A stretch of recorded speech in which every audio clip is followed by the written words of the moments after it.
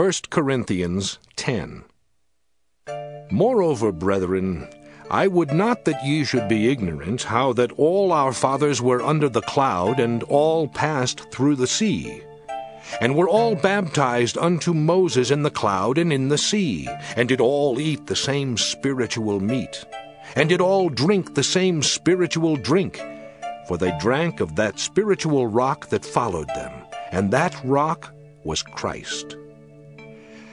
But with many of them God was not well pleased, for they were overthrown in the wilderness. Now these things were our examples, to the intent we should not lust after evil things, as they also lusted. Neither be ye idolaters, as were some of them, as it is written, The people sat down to eat and drink, and rose up to play. Neither let us commit fornication, as some of them committed, and fell in one day 23,000. Neither let us tempt Christ, as some of them also tempted, and were destroyed of serpents. Neither murmur ye, as some of them also murmured, and were destroyed of the destroyer. Now all these things happened unto them for ensamples, and they are written for our admonition, upon whom the ends of the world are come. Wherefore let him that thinketh he standeth take heed, lest he fall. There hath no temptation taken you, but such as is common to man. But God is faithful, who will not suffer you to be tempted above that ye are able, but will with the temptation also make a way to escape, that ye may be able to bear it. Wherefore, my dearly beloved, flee from idolatry. I speak as to wise men, judge ye what I say. The cup of blessing which we bless, is it not the communion of the blood of Christ? The bread which we break, is it not the communion of the body of Christ? For we, being many, are one bread and one body. For we are all partakers of that one bread. Behold Israel after the flesh. Are not they which eat of the sacrifices partakers of the altar? What say I then?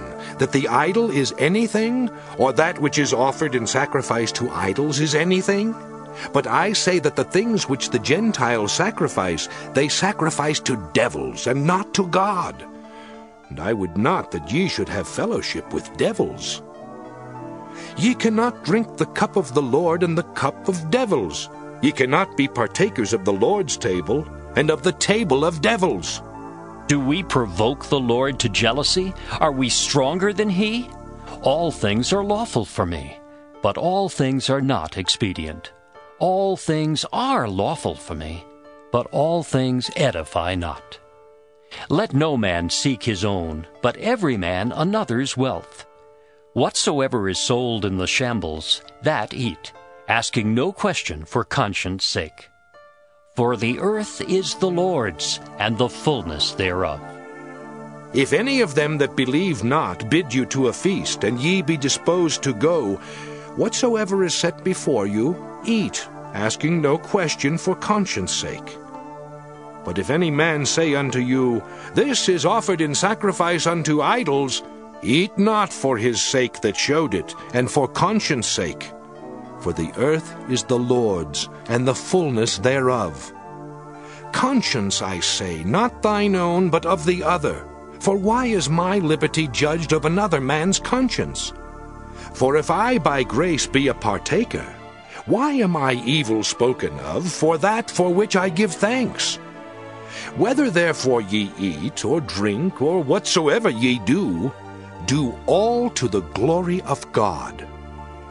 Give none offense, neither to the Jews, nor to the Gentiles, nor to the church of God, even as I please all men in all things, not seeking mine own profit, but the profit of many, that they may be saved. Matthew Henry Commentary on 1 Corinthians chapter 10. The great privileges, and yet terrible overthrow of the Israelites in the wilderness. Verses 1-5. Cautions against all idolatrous and other sinful practices. Verses 6-14, the partaking in idolatry cannot exist with having communion with Christ. Verses 15-22, all we do to be to the glory of God, and without offense to the consciences of others. Verses 23-33. Verses 1-5. To dissuade the Corinthians from communion with idolaters, and security in any sinful course, the apostle sets before them the example of the Jewish nation of old. They were, by a miracle, led through the Red Sea, where the pursuing Egyptians were drowned. It was to them a typical baptism. The manna on which they fed was a type of Christ crucified, the bread which came down from heaven, which whoso eateth shall live forever. Christ is the rock on which the Christian church is built, and of the streams that issue therefrom, all believers drink, and are refreshed. It typified the sacred influences of the Holy Spirit, as given to believers through Christ. But let none presume upon their great privileges, or profession of the truth. These will not secure heavenly happiness. Verses 6-14. Carnal desires gain strength by indulgence, therefore should be checked in their first rise. Let us fear the sins of Israel, if we would shun their plagues.